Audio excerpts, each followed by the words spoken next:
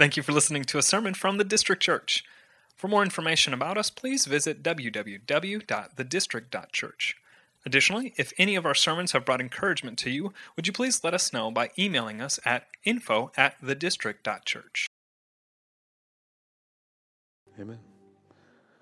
All right, how are we doing this morning, guys? Good? Awesome. At this time, we'll go ahead and dismiss all of the little ones, 3 and 5, 6 and 7 to the little district. 3 to 5, not 3 and 5, skip the 4-year-olds.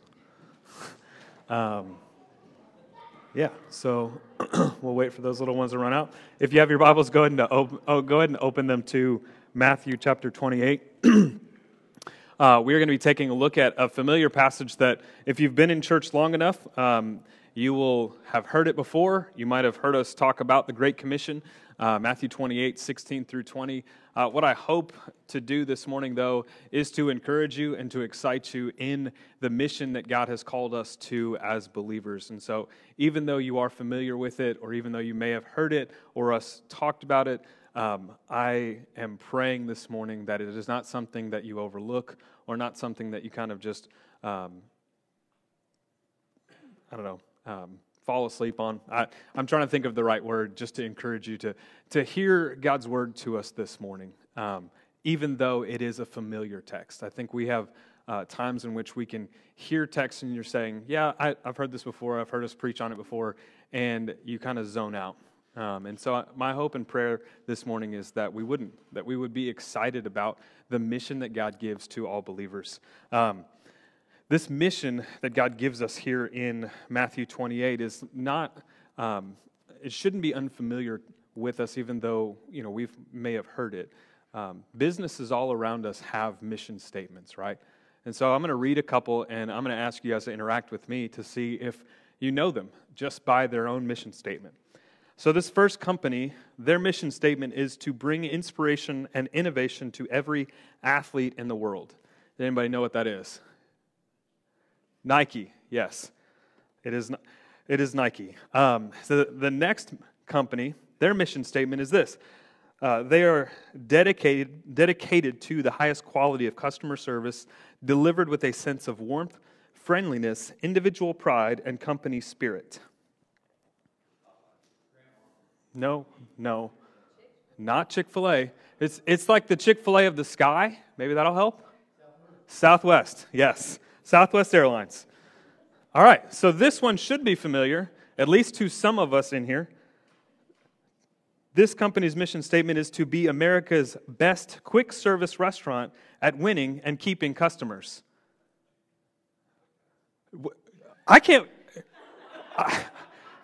This is Chick-fil-A. That's Chick-fil-A's mission statement, man. Yes, it is. I'm sorry. All right, here we go. Okay. We've got 3 people who have worked at Chick-fil-A and one who owns it.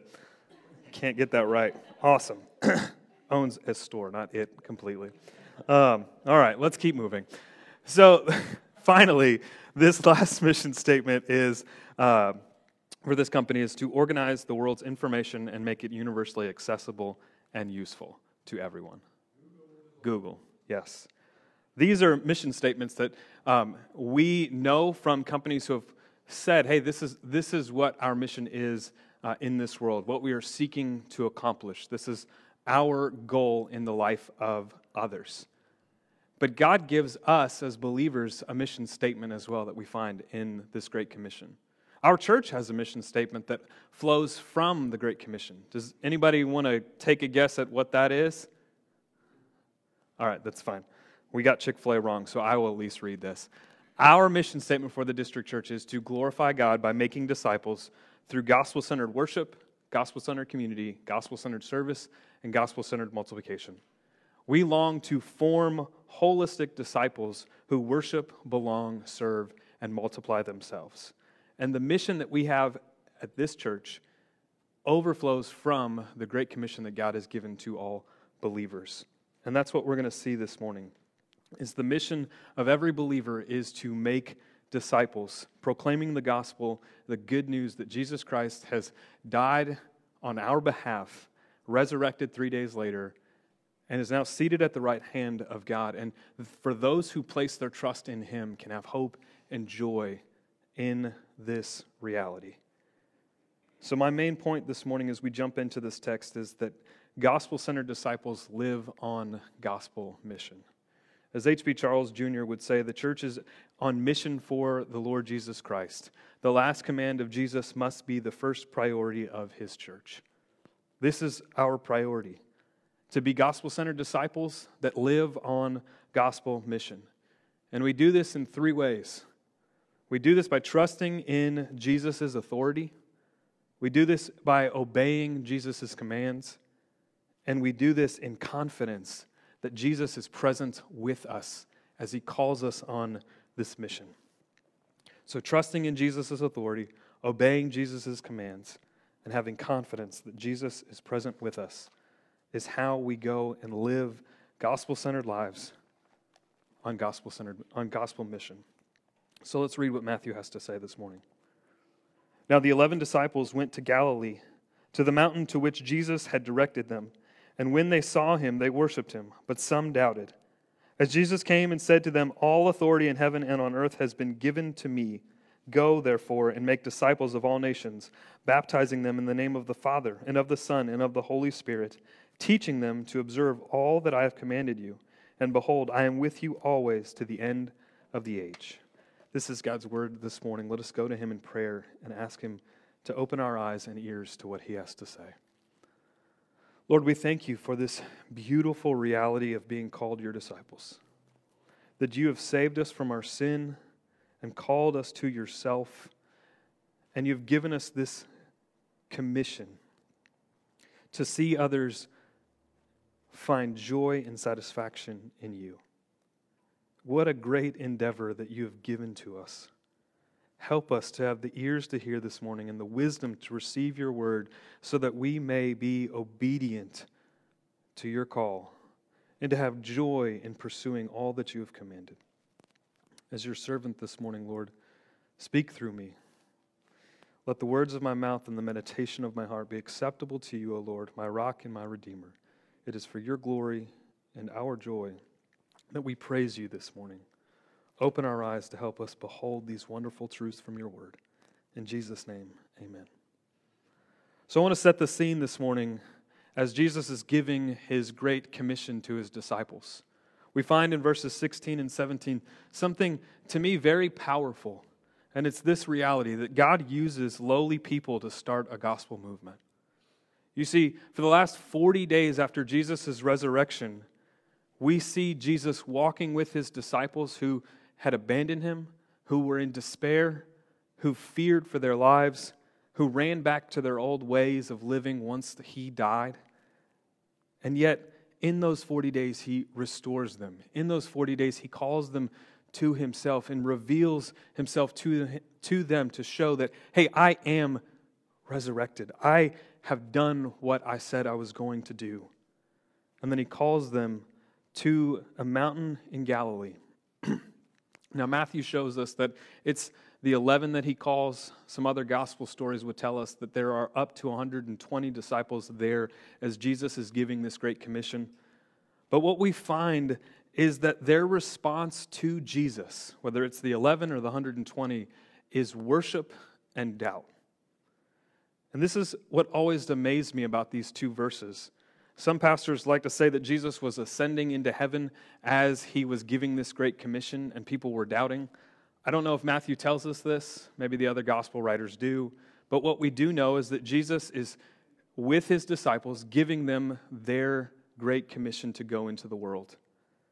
And we see this task being given to people who are worshiping and who are also doubting. What an interesting group of people that Jesus would call to start a gospel movement, right? People who are looking at him in resurrected form, and yet they still doubt. These are men who ended up fleeing when Jesus got arrested. One of them, Peter, literally denied Jesus 3 times before Jesus was crucified. The other gospel accounts tell us that Thomas doubted until he saw the resurrected Christ and his scars. Matthew 24 shows us that there were disciples who were saddened and hurt and in despair, and they ran back to their old lives because they thought their Messiah had been killed. Think about these disciples for a second and who Jesus is giving this commission to. God didn't use the strongest or the wisest or the most craftiest disciples. He didn't use some authorities or leaders or rich rulers to spread His name. God chose the weak and the fallible and the sinful disciples who a few days before were so panicked and scared they were running away in despair. Even think about the author here, Matthew, the tax collector, showing a little bit of humility even in himself, that he might be a part of those disciples who doubted that Jesus is giving this commission to. I say all this for our hope and joy this morning. I bring this to our attention because these are important verses before Jesus gives the Great Commission. These are verses for us to ponder and think on, that Jesus would use these disciples who were fearful 40 days before to go and start the gospel movement. It's important because if you ever believe that you cannot be used by God because of something in your life, I want you to look at these disciples. If you think that God can't use you because of some sin in your life or because you have an apparent lack of knowledge, or you think you have a lack of knowledge of the gospel, or you think that somebody else can speak more eloquently than you can, I want you to go back to these verses and look at the commission Jesus gives to these disciples who doubted. God commissions them to go and spread the good news of the gospel even in their fallibility, even in their doubting. What would give such a scared group of individuals such confidence to do this? It's the same power source that we put our hope in. When we go and share the gospel, calling people to repentance of their sins and trusting in the blood of Christ for their redemption, the same hope and power that these scared disciples had is the one giving them the commission. It's Jesus Himself. And what hope do we have in sharing the gospel here and now, even in our sinful states, even when we doubt, even when we worry? It's Jesus. It's not our rhetoric. It's not what we can muster up. Our confidence is in Jesus. With no money and no buildings and no programs, these disciples went and witnessed to the world. The early church was so committed to this mission that when Paul and Silas showed up in Thessalonica, do you remember what was said? Acts 17 tells us that these men had turned the world upside down. That's what the city said about Paul and Silas, because they were so committed to the gospel mission. And guys, the gospel still has the power to turn the world upside down. Do we believe it? Do you believe it? This is our call. This is our mission. And God uses the ordinary people like you and me to fulfill this mission. And we do this by trusting in Jesus' authority. We do this by obeying His commands. And we do this by having confidence that He is with us. So let's take a look at how we see this authority that Jesus has been given through Matthew's writing. Look back at verse 18. Matthew writes, "And Jesus came and said to them, 'All authority in heaven and on earth has been given to me.'" If you were here a few weeks ago when we talked about Jesus coming in on a donkey, Palm Sunday, what He was doing was He was announcing that He is King, that He has authority over all. It was His proclamation that He was coming for His kingdom by the way of the cross. And now that He is resurrected, and now that He is ascending into heaven and giving His disciples their mission, Matthew closes with that same phrase, all authority has been given to me in heaven and on earth. All, as Dwayne said a couple weeks ago, all means all. All authority. But I don't want you to just take my word for it. I want you to take Scripture's word for it. So I'm going to fly through these 10 points that Scripture shows the authority that's been given to Christ, and to show you the scope and sphere of His authority that we see throughout God's Word. The first is that He is the creator of all things. John 1:3 says that all things were made through Him, and without Him was not anything made that was made. The second is He is the sustainer of the world, and He holds it together by the word of His power. Hebrews 1:3 tells us He is the radiance of the glory of God and the exact imprint of His nature, and He upholds the universe by the word of His power. Paul reminds us in Colossians 1:17, He is before all things, and in Him all things hold together. Thirdly, Jesus governs all of nature. As the disciples in Luke 8 were crying out through a storm, they see Jesus stop the storm, and then they say, "Who then is this that He commands even the winds and water, and they obey Him?" Jesus rules sovereignly over Satan and all his demons. The Gospel of Mark reminds us that in Jesus' teaching authority, they ask the question, "What is this? A new teaching with authority. He commands even the unclean spirits, and they obey Him." 1 John 5:18 tells us Satan cannot touch the children of God without God's permission. Everything Satan did, if you think about Job, everything Satan did to Job, he had to do with permission from God. Fifthly, Jesus rules with authority over all the affairs of history. This means that no king, no president, no chief, no prime minister, no governor, no mayor, no congressman ever takes office except that God, through Christ, puts him there. Daniel 2 and Daniel 4 tell us He removes kings and sets up kings. The Most High rules the kingdom of men and gives it to whom He will. He does this according to His will among the host of heaven and among the inhabitants of the earth. And no one can stay His hand or say to Him, "What have you done?" Proverbs 21:1 tells us the king's heart is a stream of water in the hand of the Lord, and He turns it wherever He wills. Jesus rules over the affairs of history. Sixthly, He also rules over all diseases. Jesus has not lost any of His power and authority to heal that we see in the Gospels.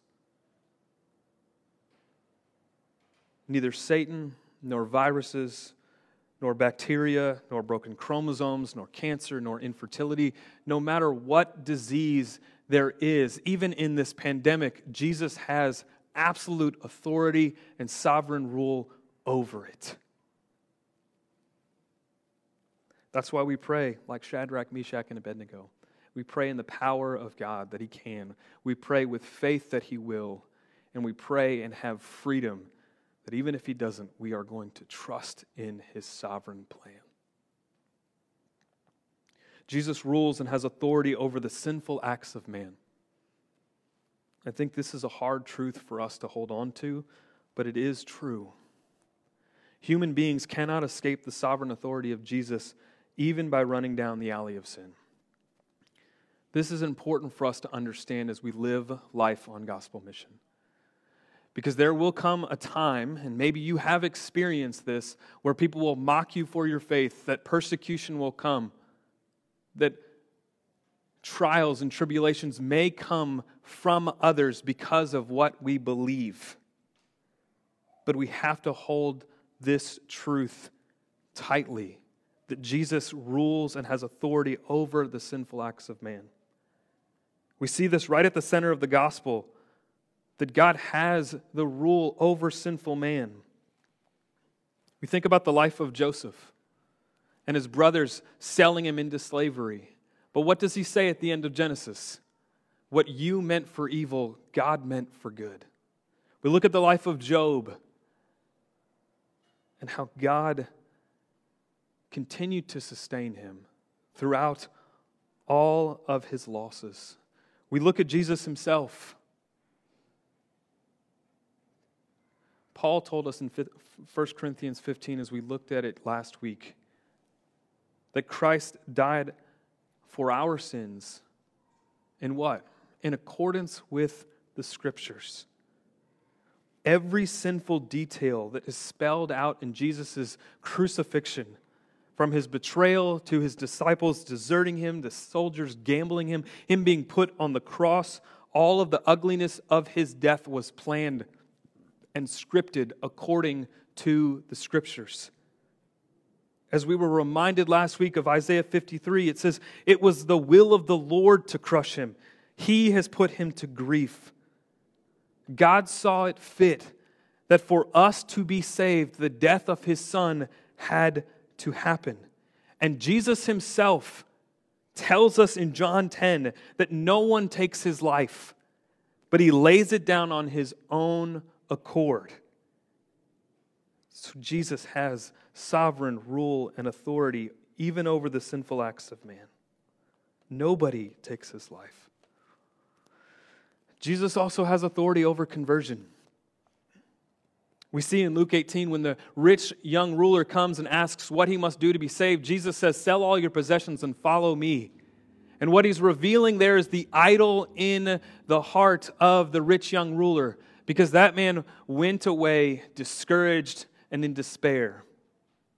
And Jesus responds and says, "How difficult is it for those who have wealth to enter the kingdom of God? For it is easier for a camel to go through the eye of a needle than for a rich person to enter the kingdom of God." And those who heard it, they asked, "What must one do to be saved?" And Jesus says, "What is impossible with man is possible with God." And I bring this story up because the very next chapter, Jesus does exactly what he says. What is impossible for man is possible with God. What's impossible for us, which is raising ourselves from the dead, which is having our hearts transformed by the gospel, is only possible through Christ. And God does just that. Luke 19, the story of Zacchaeus, that wee little man who climbs up on the sycamore tree. What does Jesus do? He is a rich man who has stolen from his people and has all this wealth. Jesus transforms his heart, showing us that it is truly God who saves. My ninth point this morning about Jesus' authority is that Jesus has authority over death. As we learned last week in the resurrection, Paul telling us in 1 Corinthians 15, "Death is swallowed up in victory. O death, where is your victory? Death, where is your sting? The sting of death is sin, and the power of sin is the law. But thanks be to God, who gives us victory through our Lord Jesus Christ." We don't have to be afraid of death because we know that Jesus has conquered death on our behalf. And so that when we die or Christ calls us home, we will be in glory, in resurrected bodies. And finally, Jesus has absolute authority and power over the mission of his church. And here's the beauty of this truth. Here's the beauty of the Great Commission, is that it will not fail. We have to understand that to have confidence to go on mission. That it will not fail. Jesus tells us he will build his church and the gates of hell shall not prevail. This should give us confidence to go and preach the gospel because Jesus has promised that it's not going to fail. And it's him who saves. And it's him who changes hearts. And it's him who gives us this opportunity to be a part of this mission. All of Christ's authority in heaven and on earth has been given to him, and he promises that he will be with us to the end of the age. This risen, reigning King of Kings and Lord of Lords rules over this world and has absolute sovereign sovereignty over his mission in the church, and he has called us to come alongside and be a part of it. And it's in this authority that Jesus gives us this commission. And in this commission, we can have confidence that the one who has authority over all heaven and on earth is with us and has told us that his kingdom will grow. And this should excite us. I've said this before, and I'll keep saying it again because I think it's a great example. As believers, every day is take your kid to work day. God is calling us to this mission, and he's not leaving us alone. He's telling us that in his authority over all heaven and on earth, he is with us. And that should give us confidence. Because gospel-centered disciples live on gospel mission. And we live on gospel mission in making disciples by being obedient to Jesus' commands. There's 3 commands that Jesus gives here in this Great Commission, and that is to go, to baptize, and to teach. Look what he says in verse 19. Go therefore and make disciples of all nations, baptizing them in the name of the Father and of the Son and of the Holy Spirit, teaching them to observe all that I have commanded you. As we read these verses, what I want you to see is that this is not a passive or optional thing for us as believers. This is an active imperative for us to go. We see this word therefore, and for those who are English majors, or if you've been in a sermon with me where therefore comes up, whenever therefore comes up, what should we be doing? Asking the question, what it is there for. And we see Jesus telling us to go therefore, and the beauty of that therefore that's there is reminding us of the authority that he has and that he is going to be with us. Jesus is saying, in this authority, go and make disciples. Because of my authority, when you are preaching the gospel faithfully, guess what? Disciples will be made. And I want you to see here, there isn't a hint of doubt or wavering that disciples will be made. It isn't go therefore and maybe disciples will be made. It isn't go therefore and hopefully disciples will be made. It is go therefore and make disciples. Telling us, giving us confidence that disciples will be made. And if you need confidence in sharing in the gospel, here it is. This therefore gives us that confidence because Jesus' authority and Jesus' commands give us this confidence in sharing his mission. So we go. We go and make disciples. And if you've heard me talk about going before, this phrase can be translated, as you are going, make disciples. As you are going. That's why a gospel-centered disciple should be living on gospel mission, because everything you do should be proclaiming this mission, should be seeking to make disciples. So as you are going, in your home, at your workplace, in the coffee shops, at the gym, wherever it might be, and even areas of life that you may not want to go, Jesus is calling you to go and make disciples. I want you to see this because I just picked up on this. I've preached this sermon before, and I have never really noticed or understood the context of all nations, right? And so I want you guys to see it, and hopefully a light bulb goes off. You see, when Jesus is saying to his disciples, go and make disciples of all nations, who do you think that he is talking about that the disciples need to go to? He's not just talking about their Jewish brothers and sisters in the area of Jerusalem. We know in Acts 1:8 it says Jerusalem, Judea, Samaria, and the ends of the earth. But think about the ends of the earth at that time. Where are they located? First, they're located in Rome. You know what just happened 40 days before? Rome put Jesus to death. So Jesus is saying, go to Rome and make disciples, even though they just crucified your Messiah. He's saying, go to the Samaritans who you despise and make disciples. Go to Egypt, that is the surrounding area around you, even though they have oppressed you and made your ancestors slavery. Go and make disciples. Go to the pagan nations around you who mock you because you have a monotheistic view of God and make disciples. Don't stay in your comfort zones. Go to where it's uncomfortable, where people will mock you, despise you, persecute you, and make disciples. That's what all nations means. Jesus isn't just saying stay in Jerusalem. He's telling them to go and love the very people who enslaved them, who mocked them, and sought to destroy them. And this might be hard for us to hear, but that hasn't changed. The gospel commission, the Great Commission, is still the same. To make disciples of all nations, not just people we're comfortable with. So are you actively seeking ways to do this? Are you actively seeking ways to share your life and the gospel with those God has placed around you, as well as going into areas that might be uncomfortable for you? And I don't know what that might look like, because there's a lot of people in this room, and so that might be different for each and every person.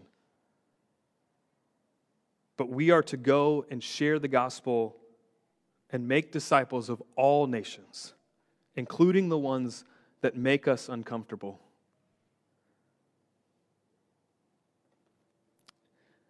So as we are going and as we are making disciples, we are called to baptize. Baptize in the name of the Father and of the Son and of the Holy Spirit. And we make disciples by baptizing them in the name of this triune God. And we do this because this is the mark of a believer. The mark of the people of God. We found in the Old Testament there, it used to be circumcision just for the sons of Abraham, but now it has been extended to all who believe. This is the mark of a believer. It's the outward sign of an inward change of heart. And this isn't an option for us as believers. We are to be baptized, and we are to baptize those who have placed their hope and trust in our Lord Jesus Christ. It is a signal to the world that our allegiance is no longer here, but it is in heaven. It is with the triune God, and it is with His church. As Paul reminds us in Galatians 3 when he says, "For as many of you as were baptized into Christ have put on Christ. There is neither Jew nor Greek. There is neither slave nor free. There is neither male or female. For you are all one in Christ. And if you are in Christ, then you are Abraham's offspring, heirs according to the promise." Now I know that we have a lot of transfer growth in our church. And what I mean by transfer growth, and this is not a negative, this is a good thing, but we have a lot of people who've come into Indianapolis, who've started their families, started their jobs, and have become a part of the district church, which I praise God for, we praise God for. We would not be here if it wasn't for this. But the point of our church, the point of the church God has called us to be, is not just coming in as transfer growth. The mission of the church is to make disciples. And disciples seeing lost people saved, sinners reconciled back to God, dead people born again. We long for these baptismal waters to move. And we have seen them move. We praise God that we've seen multiple baptisms over the last couple of years. William, Haley, Bowen, Linnea, Kiriana, Brad, and Haley, all of these people, we can praise God for saving, and that we could participate in this beautiful thing of baptism. This beautiful sign that these men and women have changed their allegiance from this world to the kingdom of God.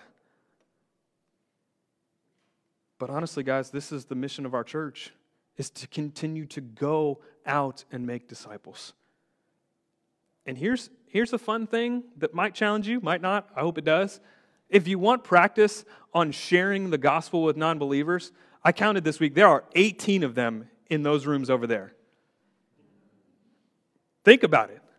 You've got ample opportunity to share the gospel with 18 little boys and girls who need to hear it. And they need to hear it from people other than their parents. We want to come alongside their parents, but they also need to see men and women who live out the gospel in their lives, not just mom and dad. Mom and dad have a huge importance, and that's why we want to come alongside them. But our job as the church, when we do family dedication and we say, yes, we are coming alongside you as a family to show the gospel to your children, that's what we're supposed to do. That's what we're committing to. We are seeking to actively show these children the gospel. So if you're afraid to share the gospel out there, you've got ample opportunity and you can sign up at any time to share the gospel in here. So we make disciples. We go, we baptize, and we teach. We make disciples by teaching them to observe all that Jesus had commanded. As I said earlier, when we are making disciples, this isn't just an event. It isn't just one-time thing. This is a process that we have to understand, that we are continually going and making disciples. And so whether it is making a disciple in somebody who has first put their hope and trust in Jesus, or it is coming alongside somebody and continuing to show that what Jesus has commanded, that is what making a disciple is. As we've said multiple times throughout this year, what we consider discipleship is just helping somebody love Jesus more. And so we're teaching how to do that. And we teach what Jesus commanded. Now, there are a lot of things that Jesus taught and showed us throughout the Scriptures, but I want to highlight the two that he sums up as the two greatest commandments when he talks about what the Old Testament taught. He tells us to love the Lord your God with all your heart, soul, mind, and strength. And then he tells us to love our neighbors as ourselves. And what he's doing here is he's summing up Deuteronomy 6, 4 through 9, and Leviticus 19, 9 through 19, where he says the law and the prophets and the writings can be condensed in these two commands. And what he's showing us that God has been teaching to his people throughout the Old Testament and into the New is that nothing has changed. From the laws and the writings and the prophets to now, as Jesus lives and walks and teaches his disciples, it's still the same call that we are to love the Lord our God with all of our heart, soul, mind, and strength, and to love our neighbors as ourselves.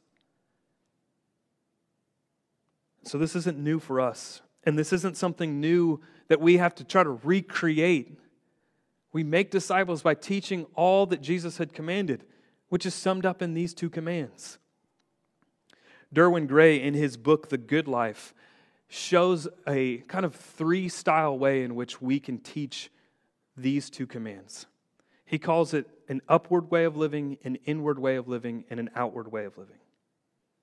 The upward is that we would love God correctly and completely.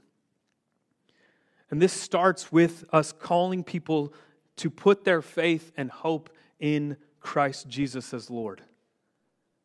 To show them that he has provided a way to be reconciled back to a right relationship that had been fractured and marred by sin. And to show them that he has authority over all heaven and over all the earth. That he is the King of kings and Lord of lords, and we should worship him as such. And we are to teach our disciples. We are to grow in this knowledge and to love him with all of who we are. All of our heart, all of our soul, all of our mind, all of our strength. This is the upward way in which disciples are to live, to love the Lord correctly and completely. And in this love, our minds are transformed. As Paul reminds us in Romans 12, we're not to be conformed to this world, but we are to be transformed by the renewing of our minds. And so we teach and we live in such a way that we have this upward lifestyle that loves the Lord completely and correctly. And then we teach disciples, and this might get there might be a little bit of tension with this because I understand how this inward lifestyle can be perceived. And so I just want to throw my cards on the table. When I talk about inward lifestyle, I'm talking about this last phrase where Jesus says, love the Lord, or love your neighbors as yourself. And the Bible depicts a way in which we are to love ourselves correctly in light of how we love the Lord completely. I'm not talking about a self-centered, narcissistic way in which we are to view ourselves. That's not what I'm talking about. What I'm talking about is we are to find our hope for all that we are, all who we can be. We have to find that hope in Jesus. And that hope is rooted in our union with Christ. That's where that has to begin. We have to view ourselves in light of this union with Christ. And I love what Derwin Gray actually says about this inward lifestyle. He says, as we begin to love God more in a complete and correct way, then we love ourselves. Not in a narcissistic, self-centered way, but we begin to love ourselves because Jesus loved us and died for us. He thought it was worth the wrath of God to experience the cross because of his love for us. And if Jesus loves us this much, how could we not love ourselves correctly? How could we not show ourselves compassion and mercy? Again, not in a self-centered, narcissistic way, but in a way in which we are looking at ourselves through the union with Christ. And when we do this, we begin to see ourselves as God sees us. And all that is true of Jesus is true of you and me. And it's because of him and him alone that we can call the Father our Father, and that he loves us unconditionally.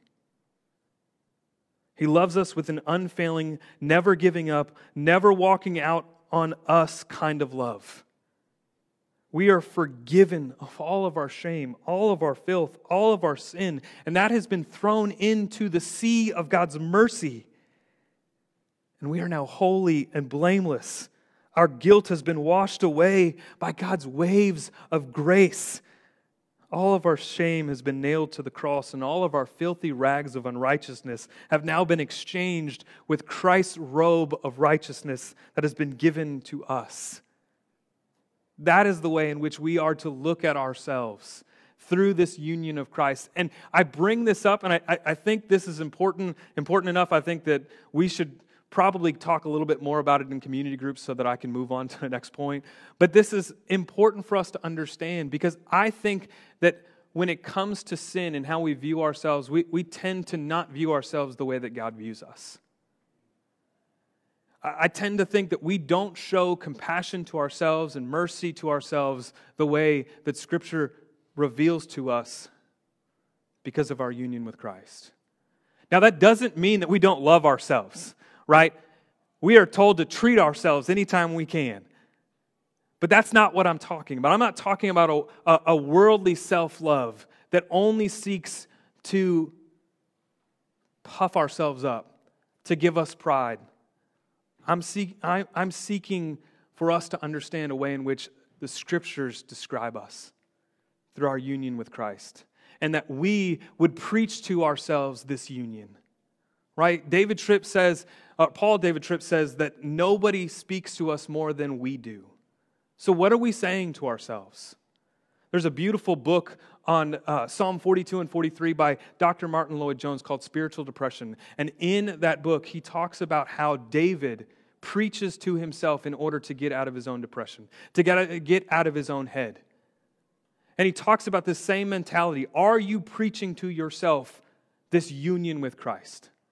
Are you preaching to yourself how God sees you through the Scriptures, that all that you have and all that He says about you is through this lens of Jesus?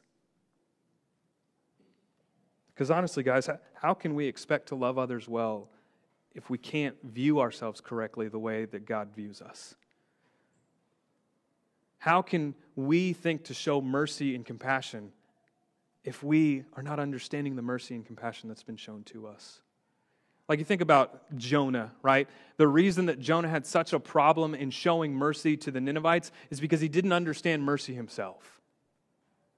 And so we need to do that inward work of seeing God correctly and completely and worshiping with our whole self.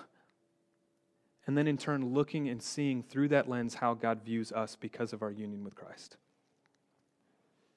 John Calvin says that knowing God this way leads to a knowledge of self. It's one of the reasons why I love reading and hopefully teaching on the attributes of God at some point in the Institutes. Because what it does is it leads me to see how infinite God is in his attributes, and it shows me my limitations and how finite I am. And that's what we need more of, right?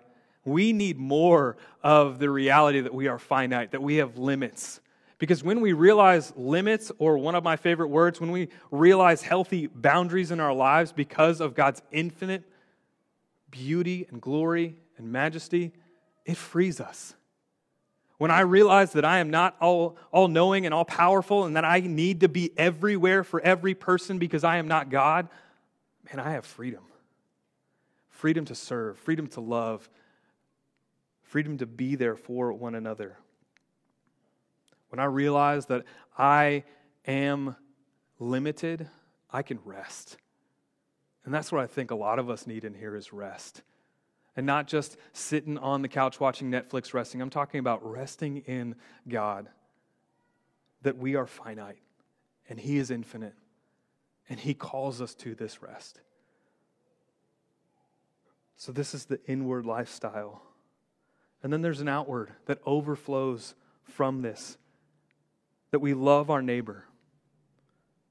We love our neighbor as ourselves. And so as we are pursuing God completely and correctly, as we are looking at ourselves through the right lens of our union with Christ, we then can love our neighbors. We can love our neighbors well. We can love our neighbors in such a way that people see the glory of God and our joy in living on mission. We are described as what Paul would say in Philippians 2, where we consider others better than ourselves. That we look not only to our own interests, but also to the interests of others. So we live outwardly, that flows from how we view ourselves through the union with Christ, that ultimately overflows from our love of the Lord with our whole self, mind, body, strength, and soul. And as we go about making disciples and teaching them to observe all that Jesus had commanded, we do this with confidence. Look at verse 20 with me, and hopefully you can find assurance and excitement in what Jesus tells his disciples. He says, "And behold, I am with you always to the end of the age." This is the confidence that we have when we share the gospel and live gospel-centered lives on gospel mission. So we have assurance that the God of this universe, the one who has all authority over heaven and earth, is with us. You see, at the beginning of Matthew, he begins this gospel message with this phrase, Emmanuel. Does anybody know what Emmanuel means? God with us. Yes. And what does he end this book with? I am with you. This I am statement isn't just the first time that Matthew brings this phrase up. It's found throughout this book to remind his disciples of his presence with them. And this is what he anchors this mission in, that he is with them. The same sovereign Lord who opens this book and says, God with us, closes his commission with his presence. And so there's this personal assurance that we can have that God is with us, that he has all authority over heaven and earth, and he is with us as we go and share the gospel. But there's also a never-ending assurance that we find here. And I love this cadence that we see in verses 18, 19, and 20. The great comforter, Jesus, describes a universal statement in these verses. You see, in verse 18, we see that Jesus claims all authority in heaven and on earth. And then in verse 19, Jesus commands us to make disciples of all nations. And then in verse 20, Jesus further commands us to teach disciples all that I have commanded. And now Jesus, in the end of this commission, assures us his presence, that he will always be with us, literally all the days of our lives. He who has authority over all is with us at all times. This is the comfort and assurance that we can have when we are living on gospel mission. When we trust and when we obey, we can have this confidence that we are not by ourselves. We are not on our own. So guys, when your burden is heavy because a family member or a loved one who you have shared the gospel with countless times doesn't trust in Jesus, He's there. When your faith is tested because of your faithful pursuit of discipleship and preaching the gospel to a world that is antagonistic, who mocks you and seeks to persecute you, He is there.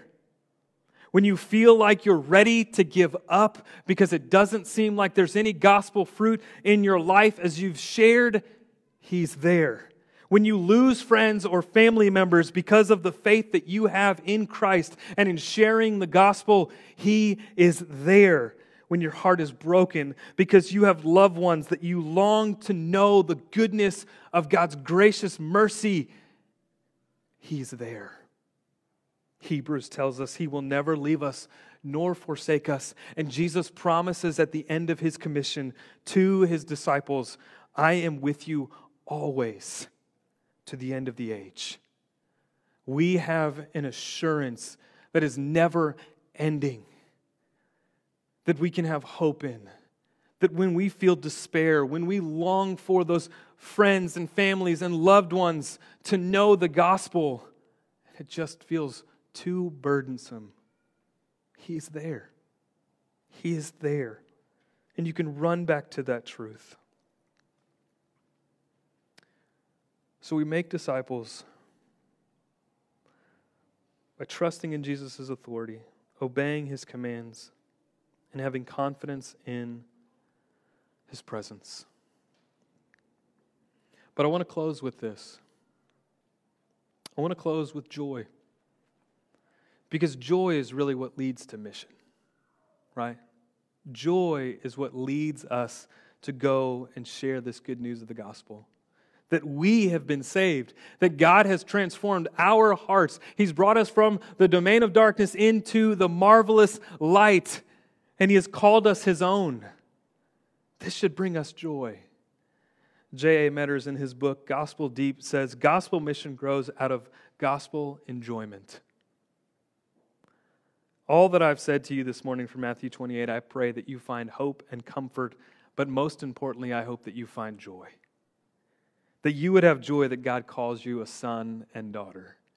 That you would have joy that He has reconciled you to the Father. That you have been brought in. That your sin has been defeated on your behalf. And that Christ justifies you before God. And He's robed you with His righteousness. We are like the younger brother being brought in. The robe has been given. The lamb is being prepared. We are going to celebrate as the younger brother that the Father calls us His own and that He has brought us back in despite all that we have done against Him. We should have joy. And this enjoyment should lead us to go and share the gospel. As Martin Luther has said, we are just beggars trying to tell other beggars where to find bread. Gospel mission is more than just swaying people from eternal damnation. It is inviting them to the table of God's glory that He and He alone can satisfy your soul. And I hope that you meditate on that daily as you open the Scriptures.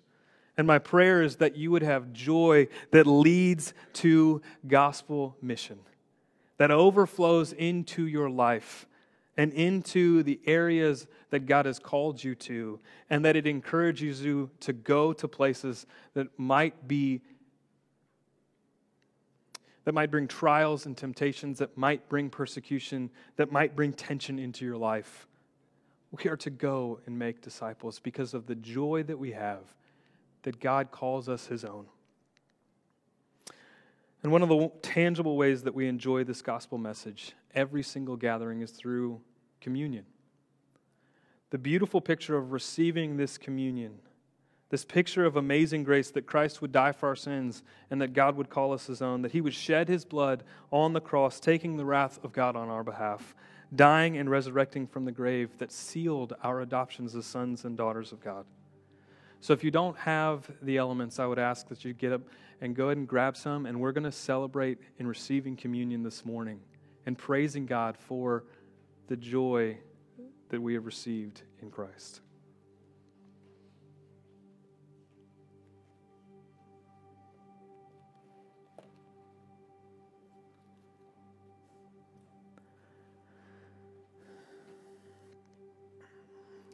As you are sitting and grabbing the elements, I want us to remember that this isn't just an individual act when we take communion, but a corporate one. Christ made a way for sinners to be reconciled back to a right relationship with God. But when I say sinners, I don't mean sinners as in a singular. I mean it plural with an S, that God has saved. When we look around for those who are taking communion, God has saved each and every one of you. As we look around and see who God has reconciled to himself, we are seeing those who we will one day worship in glory with.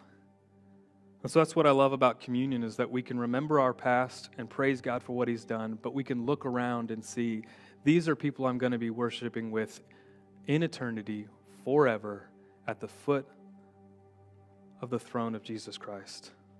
And we look forward to that day. And communion helps us look forward to that promise and the reality that Matthew 28, that all nations, that we are to make disciples of all nations, will be fulfilled, as Revelation 7 tells us. John writes, "After this I looked, and behold, a great multitude that no one could number, from every nation, from all tribes and peoples and languages, standing before the throne and before the Lamb, clothed in white robes, with palm branches in their hands, and crying out with a loud voice, 'Salvation belongs to our God, who sits on the throne, and to the Lamb.'" This is what we get to look forward to.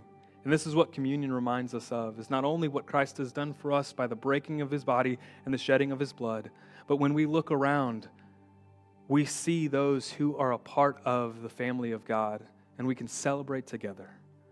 So I'm going to read 1 Corinthians 11, and we are going to do just that. We are going to celebrate what Christ has done for us. Paul writes, "For I have received from the Lord what I also delivered to you, that the Lord Jesus on the night when he was betrayed took the bread, and when he had given thanks, he broke it and said, 'This is my body, which is for you. Do this in remembrance of me.' In the same way also he took the cup after supper, saying, 'This cup is the new covenant in my blood. Do this as often as you drink it in remembrance of me. For as often as you eat this bread and drink this cup, you proclaim the Lord's death until he comes.' Let us proclaim his death here and now." And I will close us in prayer, and we can continue to worship in song. Lord, you are good. And we thank you for not only this mission that you've called us to, this great endeavor to go and make disciples of all nations. Lord, we thank you that you have saved us and called us your own first and foremost.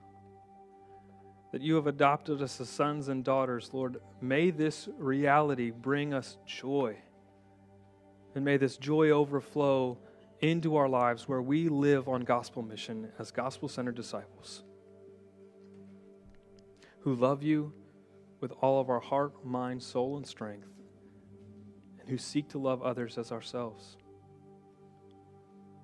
Lord, I pray that this would be the mark of our church, that your kingdom would grow, and that we would be excited to share this good news of the gospel wherever we are.